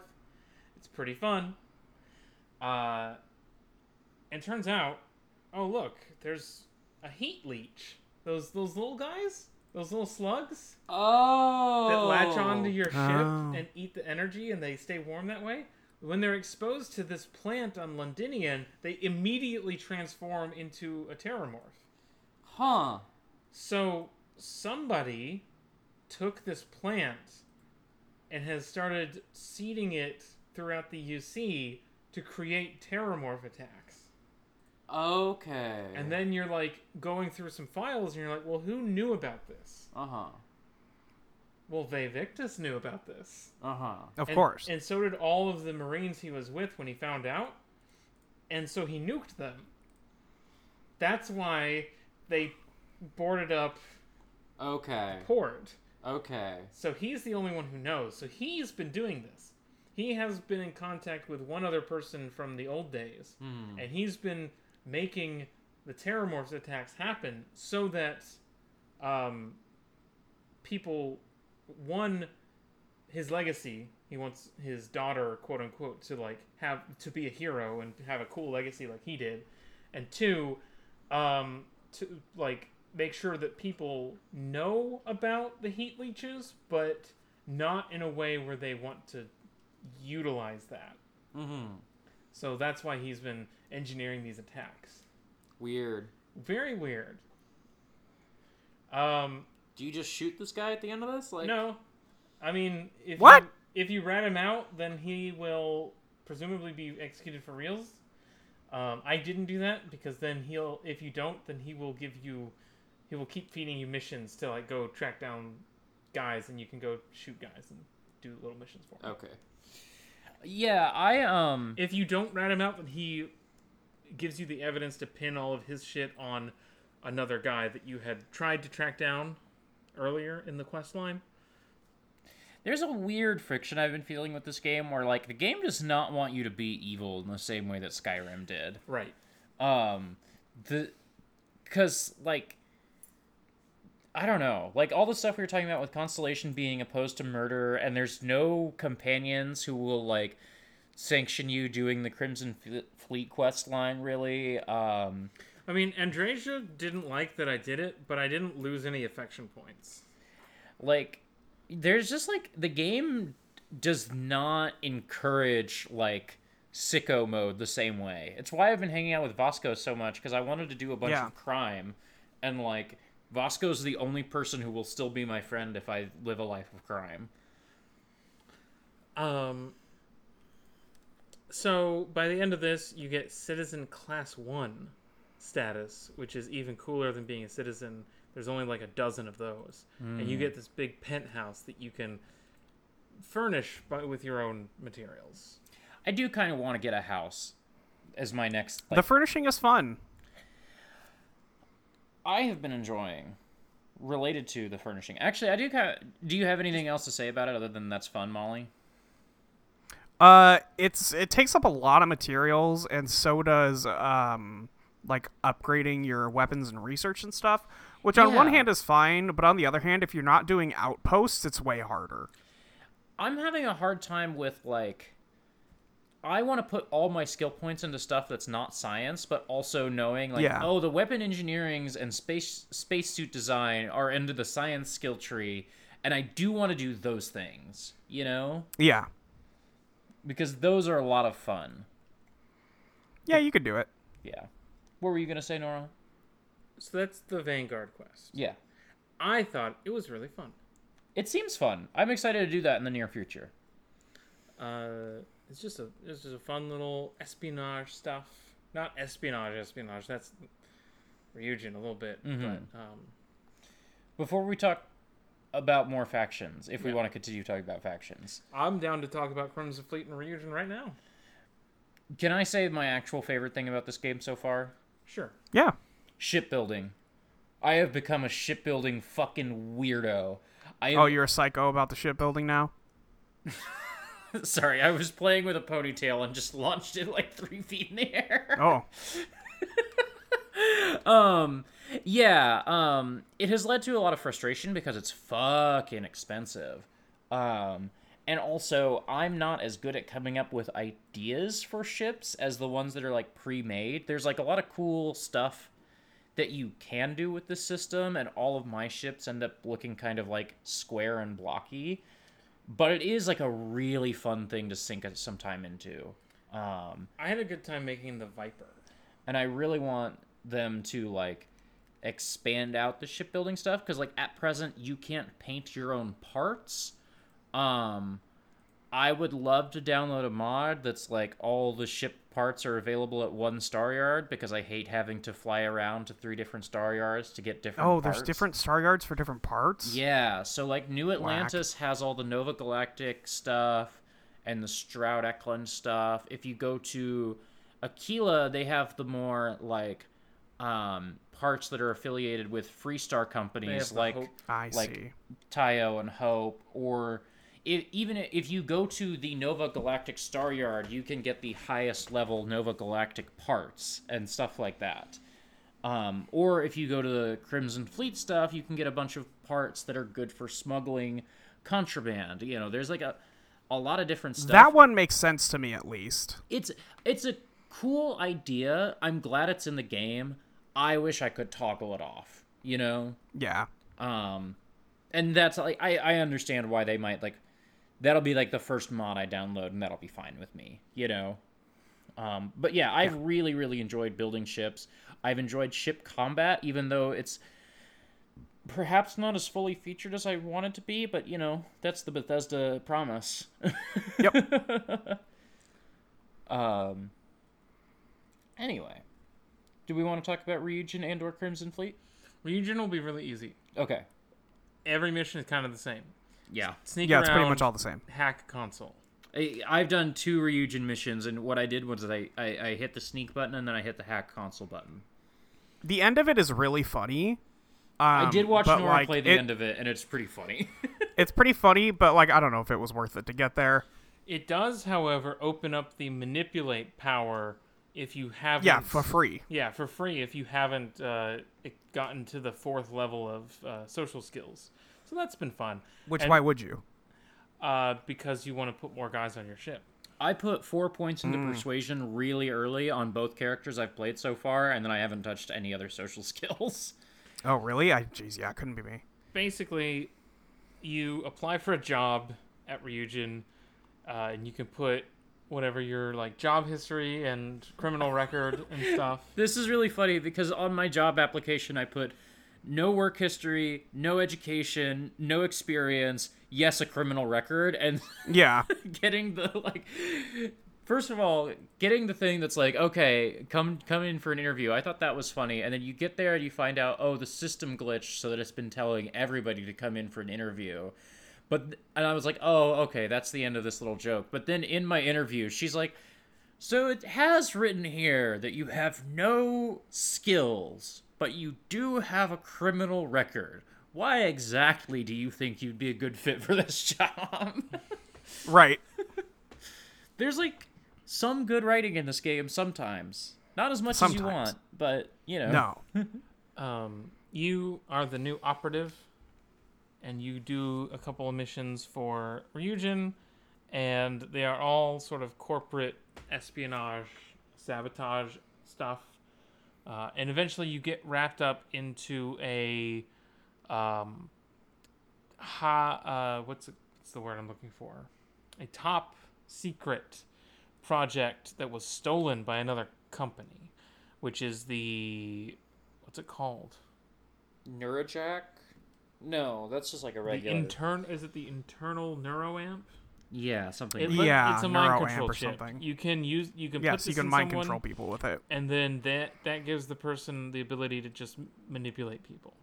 Because there's already you can buy neuroamps in the game. I have one that gives me plus 10% on persuasion checks. Right. Yeah, but that goes on the outside of your head. This one goes inside. Yeah. And basically, you eventually do some corporate stuff. You figure out who the mole in the company is, and end up getting a way to bring them down while also completing the main objective. And at the end, you have to go talk to all of the board members and convince them to, vote in a certain way on different topics. And you can just hit the manipulate button and just force them to agree with you, and they'll be like, "Oh yeah, it is pretty funny." So I was like, okay, so first of all, I think I'm the only one who should be able to have a mind control chip, and everybody goes, "Yeah, so true." And then, secondly, you should hire all the people at that company who just exploded, and they're like, "Yeah, you're right." I told them, "Go nuts, make more." Nah. It was really funny. You did that. And then you hop back into your little Starborn ship where all your Constellation people were hanging out. And Barrett was like, hey, I think that was a little fucked up, don't you think? And you were like, nah. I was like, it's science. And he was like, hey, fuck you. First of all. I'm really surprised, disappointed, glad all at the same time that they don't give you a manipulate check on Barrett. You never get manipulate checks on your companion. It's good, but also it would have been really nice. I'm shocked that you can't. Yeah, it would have been poetic that you could just manipulate Barrett and Samco and whoever into being like, you know what, actually, I do think it's good that you have the mind control chips. After the big chip on Sam's shoulder about being descended from Solomon Coe, you always call him Sam Coe. You never call him Everybody Sam. in the game calls him Samco. It's just a 2-syllable thing. They just kind of go together nice. Anyway, the reward for the Ryujin quests is mostly... you get a suit You get an operative suit. It's ugly. Oh, the operative suit is cool. It gives you plus 25% to stealth, and it's an apparel item, not a spacesuit. So you can just... Yeah, so you just wear it under anything. Yeah. So at that point, I had maxed out levels in stealth, plus that suit, plus I had a Starborn suit that gave me the chameleon ability whenever I was stationary. But also, because it's apparel, you did attend a board meeting in your, like, fucking Splinter Cell outfit. Yeah, of course. Yeah. So Ryujin's fun. You get a little office that has a little mission board in it, but there's Also, it does suck if you New Game Plus, you lose the Neuro Amp. Man. Well, you still have the ability, though. You still have manipulation, but it won't come up in, like, persuasion checks anymore. Ah, I see. That makes sense, I guess, because everything physical I think is it, removed. or at least I never had, when I went to New Game Plus, I never had another manipulation option in any of my persuade checks. Oh, well, okay. No, I don't know. I can't remember if I New Game Plus again or not. Anyway, I'm trying to remember what reward you get beyond that suit for the Ryujin stuff. I know you get paid, but this is not. Man. Listen, if you want to get paid, there's the Crimson Fleet. That's how you get paid. Honestly, doing the Constellation stuff gets you a fucking check, you know? It doesn't matter what you do. You get paid for everything. That's true. Let me tell you They about fucking pay you for missions. Crix's legacy. Yeah. This will not be as long as the others, but basically, You find the One Piece. the Crimson Fleet is a pirate fleet founded by Jasper Crix, who broke out of a prison called the Lock Nova Prospect. and got up to the space station that monitored the prison, which is called the Key. So now the Crimson Fleet is based on the Key, and Jasper Crix had the Legacy, which is some great treasure that has been sort of lost to myth over the years. And so once you enter the Crimson Fleet, Delgado, the current leader, is like obsessed with finding the Legacy, and he's the kind of the only one who thinks it's real. And you help him discover evidence that leads you to finally, for real, find the national treasure. And it requires you to make and install some cool custom modules on your ship that do things like absorb EM damage and stuff. Oh. And also, you don't do any piracy in this main pirate quest. But what you do have to do is sneak around and persuade people, which I was pretty good at with this character. Yeah. One of the missions is just a full-on, like, pure stealth. Sneak through these vents, sneak through these areas, do not get caught. Get to the end, find a uniform, talk your way into the into like doing a test flight with this piece of technology that you need to steal, so that you can just bounce from that whole situation. Then you eventually find Crix's Legacy, which is a ship called the Legacy, and it is a like Galbank transport. It has a shit ton of credits, and Nice. you get it. You fight the UC SysDef, which is System Defense, which is the fleet that's specifically out there hunting the Crimson Fleet, and you end up with the Legacy. And when you get your cut, so your like everybody in the Crimson Fleet gets a cut. Your cut is 250,000. So Damn. There was a lot of credits on that thing. Yeah, no kidding. What was interesting to me about this quest is how you start it, because I accidentally had like one piece of contraband, I guess, and so I got picked up on a scan and got taken in, as I was trying to go to New Atlantis, and then suddenly they reroute me to this ship, the Vigilance. And the captain there, he's like, "Hi, we're gonna install you as a double agent in the Crimson Fleet." Oh, right. Yes. And I was like, I didn't think that I had any contraband on my ship, so at first I just kind of thought that this was he had made it up to get me to do this thing for him. But if you refuse, you go to jail, and you meet a guy in jail who's like, "I can get you into the Crimson Fleet. You want to fuck those guys over? Let's fuck those guys over." But as it stands, I did the UC SysDef version of this quest line, which is the same quest line, but in between all the stages, you have to report back to the Vigilance and tell them what's happening. And then at the end, when you have the legacy, you can either deliver it to the Vigilance or to the Key, and I delivered it to the Key. So nobody ever found out that I was technically a spy the whole time. Nice. Can I tell my quick little spy story? Yeah. So when you're a spy... So, I told, what's his name? Ikande, that I would be a spy for him.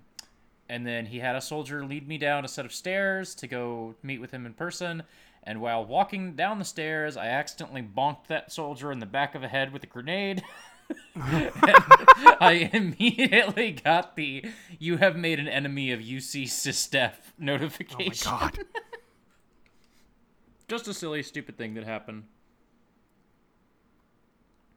Anyway. I like the Crimson Fleet a lot. Yeah, it's weird because they're all Bethesda Crime Guide coded. They're all really into hey, give me my fucking credits. We're all out for ourselves out here. Yeah. But I feel there like are some moments where it's like, oh, y'all care about each other. I feel like the Thieves Guild is usually a little more we're in this together, and the Crimson Fleet is fuck you. Yeah, the Crimson Fleet are not oomfies. Yeah. But there are certain moments where it's like, okay, no, this guy does like me. Yeah. But the Thieves Guild in Skyrim, they're oomfies. Yeah. And even the Dark Brotherhood, they are super oomfies. They're super oomfies. They're you should be a little less oomfied. Code, honestly. I was hoping that House Varun would be a Dark Brotherhood faction. That's gotta be DLC that's coming, right? I don't know. It might not be, but that would be weird that it wouldn't be, I think. Yeah, I don't know. But those are the factions. The other character notes I wanted to hit are just that Andreja is interesting, but she takes so long to open up about stuff. There's a weird thing where she has ambient dialogue with other crewmates, and so multiple times she had the same conversation with Sarah where Sarah's like, "Oh, well, it's okay that you don't fit in. None of us really know how to hang out with House Varun people." And I was like, "Huh, that's weird. She hasn't mentioned that." And then in the NASA base on Earth, when you find out about the Earth's atmosphere stuff, Andreja stops me and is like, "Hey, I need to tell you something. I used to be in House Varun." I was like, "I knew this, sister. Thank you for telling me. I'm also in House Varun."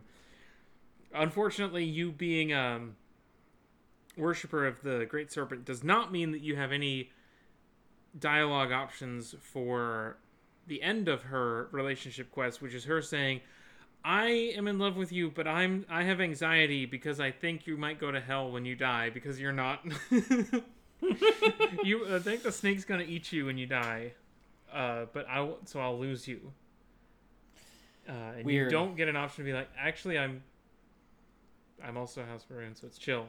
It's weird because chill. I feel like this game, the quest stuff is the strongest aspect of the game. I just really enjoy all the faction quests, most of the little side quests I've done. I enjoy doing mission board stuff. It's just a way to fill time, And yet, despite that, my biggest complaint about the game is that a lot of the quests are underwritten and don't take into account certain aspects of my character. Like if I have, or like they do take aspects of my character into account in stupid ways. Like on my first character, I picked Neon Street Rat as a character trait, and it was just like, yeah, it's fucked up or whatever. Which is like my every once in a while you could say, yeah, it's fucked up on Neon. yeah. Forget it, Jake. It's Neon. I think the way that they've done it is that no matter what choice you make in character creation, it'll come up at some point early on. But then I think they're all scripted to come up at least once early on, and then they're not necessarily peppered throughout the whole game. Because like when I started, sneaking up to those House Varun ships in one of the first missions, I got to like talk to them a little bit because of my background. Yes. Mm-hmm. The other stuff, but like it's and being from Neon, and like my bouncer background came up a couple times early on, and things like that, and like a couple of my skills, like all of that was referenced within the first 3 hours, and then not really again. I was really surprised because like, you know, 50 hours into the game, I was on this random Ryujin quest, and I got a bounty hunter line of dialogue, and I was like, it's never come up that I was a bounty hunter before. It was just this one random ass line where it was like I spotted a trap before I walked into it or something. Yeah. It's also weird because like, it's weird that like some things get referenced more than others. My first character was raised universal, and that only came up when talking to Aquilus. That was like the only time it ever mattered. But like, because I have 2 points in medicine, it comes up like once a day that I'm a doctor. I'm like, oh, well, as a doctor, I know about blah, blah, blah. The funniest doctor one is when you go and do the Freestar Ranger quest, and if you have 1 point in medicine, you could just tell that guy, by the way, I'm a doctor, and he's like, oh, well, then here's the VIP card, by all means. I didn't pick that because I was like, it's kind of presumptive for me to be like, I have 1 point in medicine. That basically makes me a qualified physician. He just says, yup. So I just rolled a persuasion check on him because, like I say, if you have 4 points in persuasion, you get to do whatever the fuck you want in this video game. It helps. 4 points in persuasion gets you like 90% of all content, and 4 points in security gets you the other 10%. You know? Right. Yeah. The numbers are weird. Yeah. Other little side quests and stuff. There's the Juno quest, which I thought was really good. I thought that was really good. It's very brief, but it's basically V'ger. Yes, you meet a V'ger. It also led to a very funny situation where I promised to give... So I promised to give these 2 Ryujin guys a ride home after the Juno quest. But I had, like, hundreds upon hundreds of kilos of contraband in the back of my ship, and so I had to stop back at the Crimson Fleet headquarters to get more shielded cargo. But then I was high, and so I accidentally got the unshielded cargo. So That is identical, to be fair to me. So then I had to go do more Crimson Fleet piracy stuff to get money to buy the shielded cargo, so that then you accidentally did it again. And then I bought the unshielded cargo again. Yes. And then I finally saved up enough money that I dropped these 2 guys at home. And it was just very funny because I got up to a lot of shit while these 2 guys were at the back of my it's like me, Bosco, and 2 guys who I had done like a Ryujin quest and a half at some point, so I was like, yeah, I'm an operator too. And so they went along with a lot of shit I was getting up to, and they're like, do we tell the boss that like one of our operators is like a Crimson Fleet captain? Like, the thing with Juno is that if you aren't a Ryujin employee when you do it, I think it locks you out of the best like scenario, like the best ending of it. Oh, does it? Because you have to kill those guys. That's fine. Yeah. They have fun banter, though. One of them has fun banter. The other guy deserves a bullet to the head. There's a lot of Star Trek in this game. There's another big Star Trek quest line that I don't want you to talk about because I haven't done it. But it's the Paradiso thing. The colony, the generation ship. That one is way shorter than you think it is. Okay, well, I still need to go do it. So. It's fun. I assume I'm just going to roll some persuasion checks on some CEOs. And you're going to have 1 or 2 conversations, maybe. Yeah. But, do you have any other big observation? I played 100 hours of this damn video game. I played like 70. I'm really enjoying it. I'm probably going to play more. Like I say, I was just out there scanning planets for an hour before we started this podcast. It really did inhabit the same slot in my brain as Skyrim. Like, I've been using it to create, like, my tabletop characters, for example. Yeah. I probably will play more. I'm just Lies of P moded right now. Yeah, I'm Tales of Arise moded right now.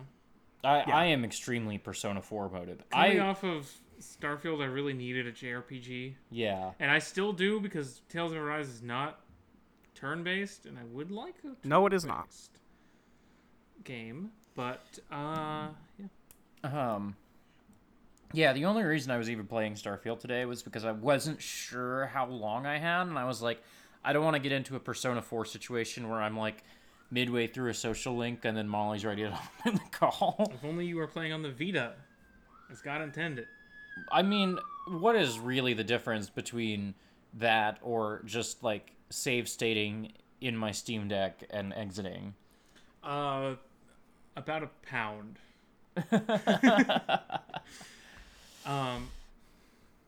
Yeah, I mean, that's Starfield, I guess. I had a great time. As usual, I think the writing is characteristically lackluster in certain elements, but it gives a sort of a vague shape of an interesting idea sometimes. It's another Bethesda game. I don't, it's one of these. I don't go to them because I think it's going to be well written. No, but this is the podcast where we talk about the writing in video games sometimes, so I wanted to, say that. That's fair. I'm just saying that, a lot of people have made a big deal of this, and I'm like, I don't know what you've played from Bethesda in the past that made you think they were going to crush it this time. Honestly, the writing here is, about 1 billion times better than in Skyrim. I was worried That's that probably they true. wouldn't make this game the way that they did. Yeah. I was worried it would be better or worse, and I don't want either. You know what this game has that Skyrim didn't have? A little button where I press Y and then I jetpack into the air. And if you put 4 points into boost packs, man, this game gets fun. Yeah, you go flying, man. This game is proof of what I've been saying for years. As much as I hate it, the Outer Worlds was cooking. No, it was not. It was not cooking at all, Nora. It's not cooking one bit. It was cooking a little bit. No. 0. I did play this game and think, maybe I should try the Outer Worlds. Ugh, no, I can't. You guys are nightmare people. Here's the thing, is that I watched Nora play the Outer Worlds and thought, that looked like dog shit. I'm not playing that. So I don't know It's dog shit. I don't know what went through my mind. It's fun, though. Dog shit. It's fun, though. It's obnoxious, but it's a fun video game. It's not even a good one of these. I think it is a good one of these. No. I think it is.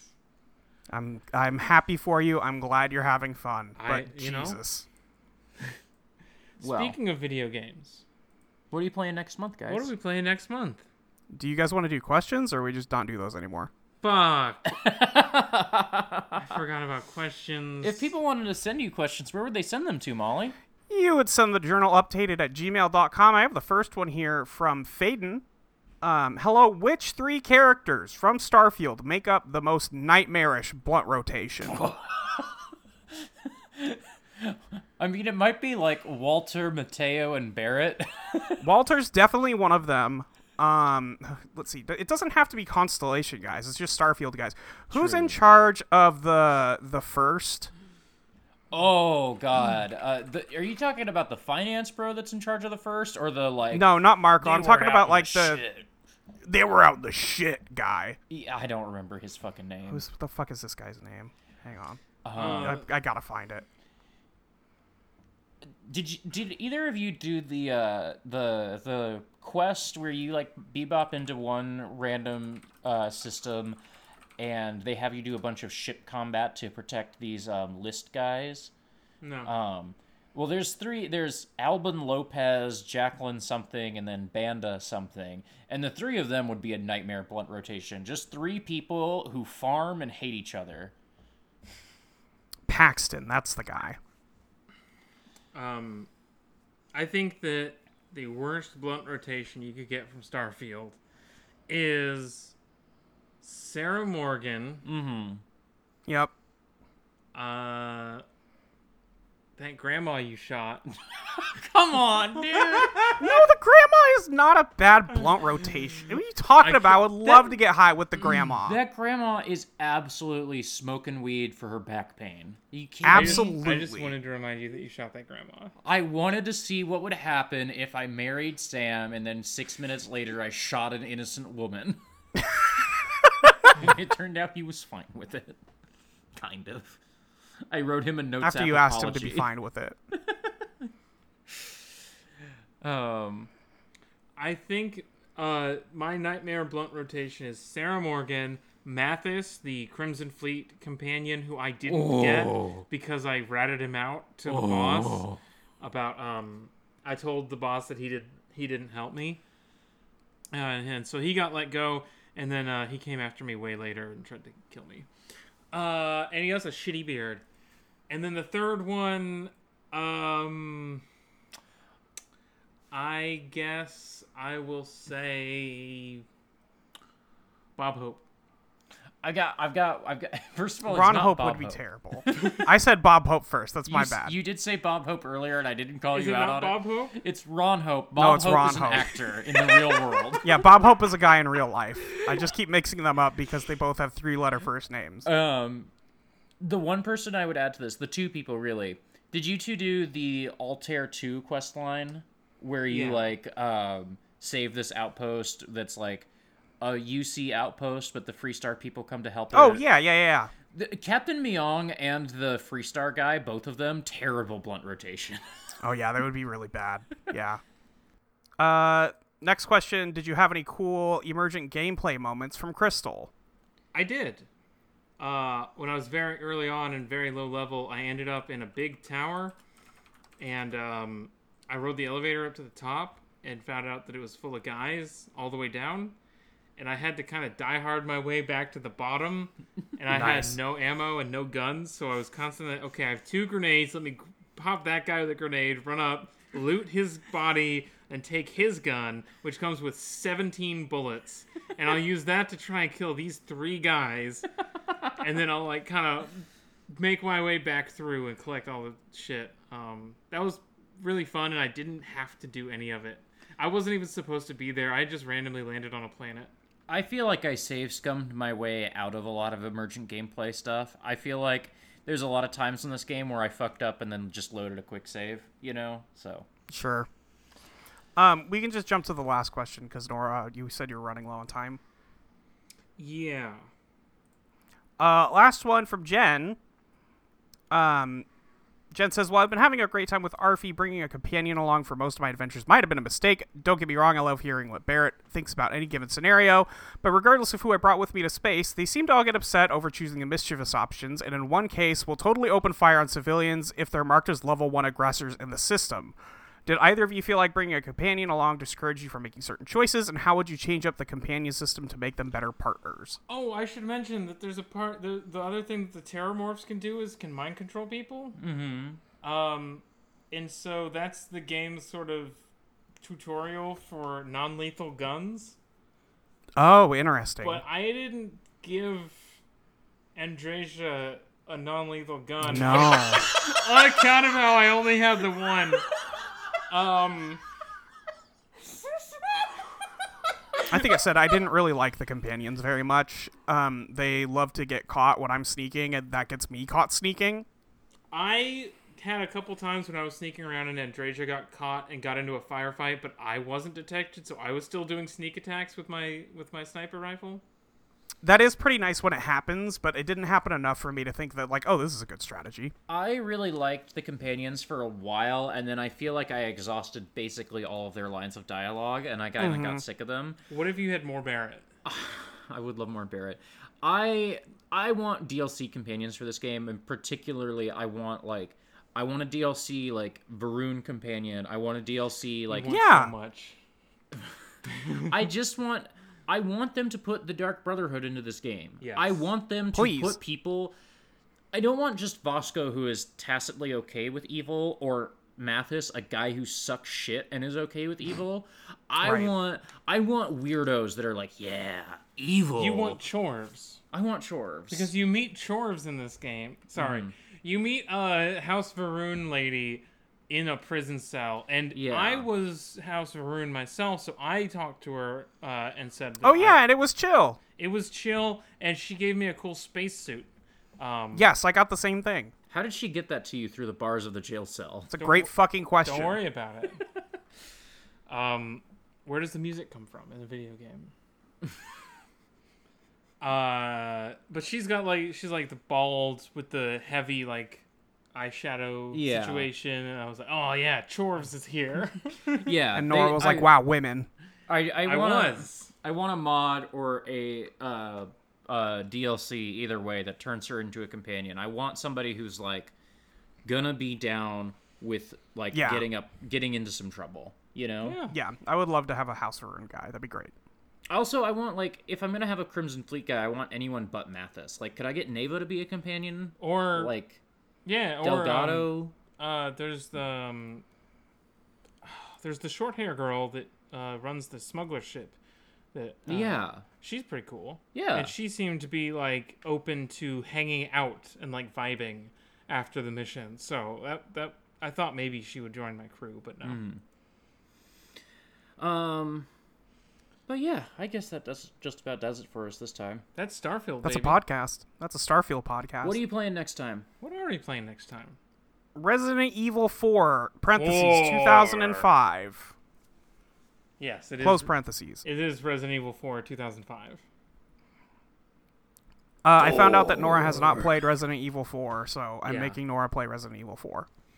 I played... Also, it's my birthday game, and it fits October, so... I am tempted to tag along because Resident Evil 4 is one of the greatest games ever made. I don't know that I'm going to make time for it next month, but you might see me here again next month, listener. Yeah, it's fine by me.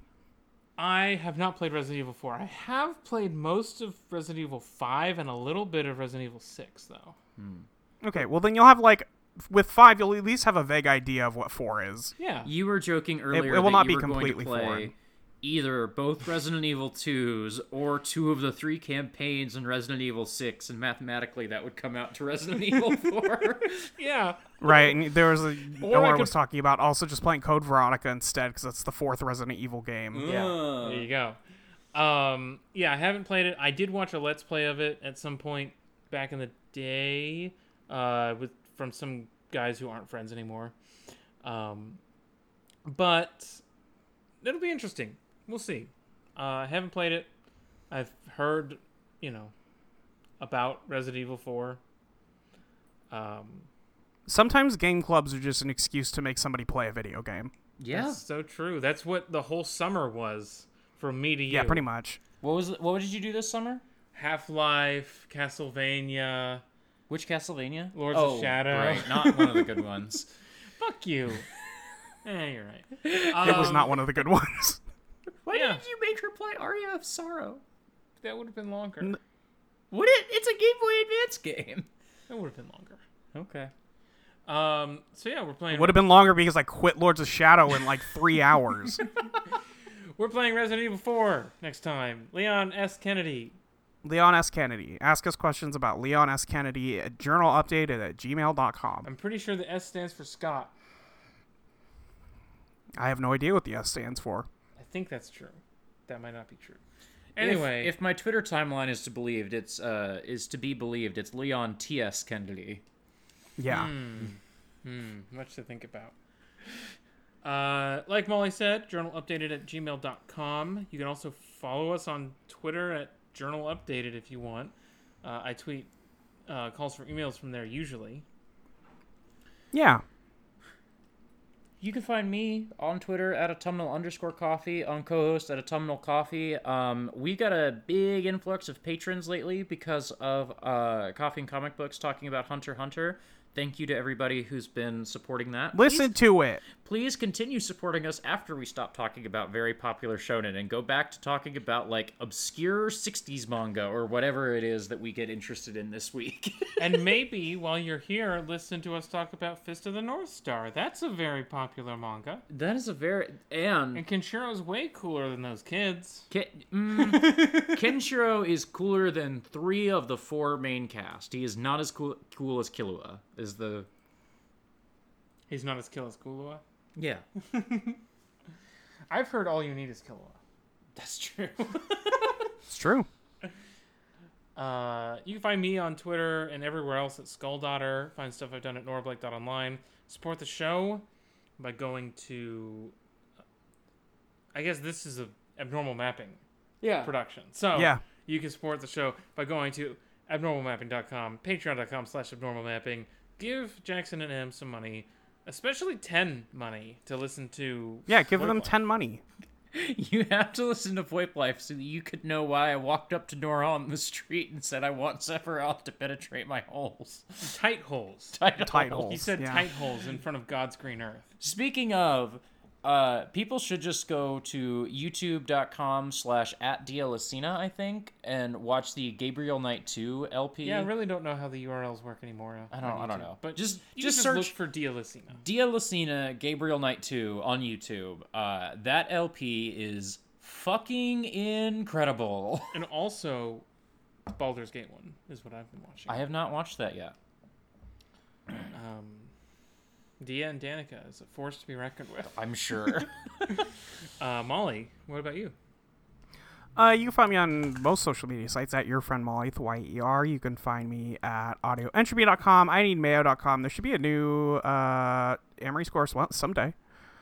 And over at Eidolon Playtest, the game I wrote with Luke, and we're playtesting it. It's good. I've been listening to Eidolon Playtest. It's good. Yeah, It's good. listen to it. Listen to it. Listen to it. But that's pretty much There you it. go. I've been listening to Eidolon Rock. I'm very behind. Yeah. That's pretty far behind. Pretty far behind. I've heard it's all good though. Yeah, it is. I think that's the pod. That's the pod. This is the pod. That's the pod. What about the journal?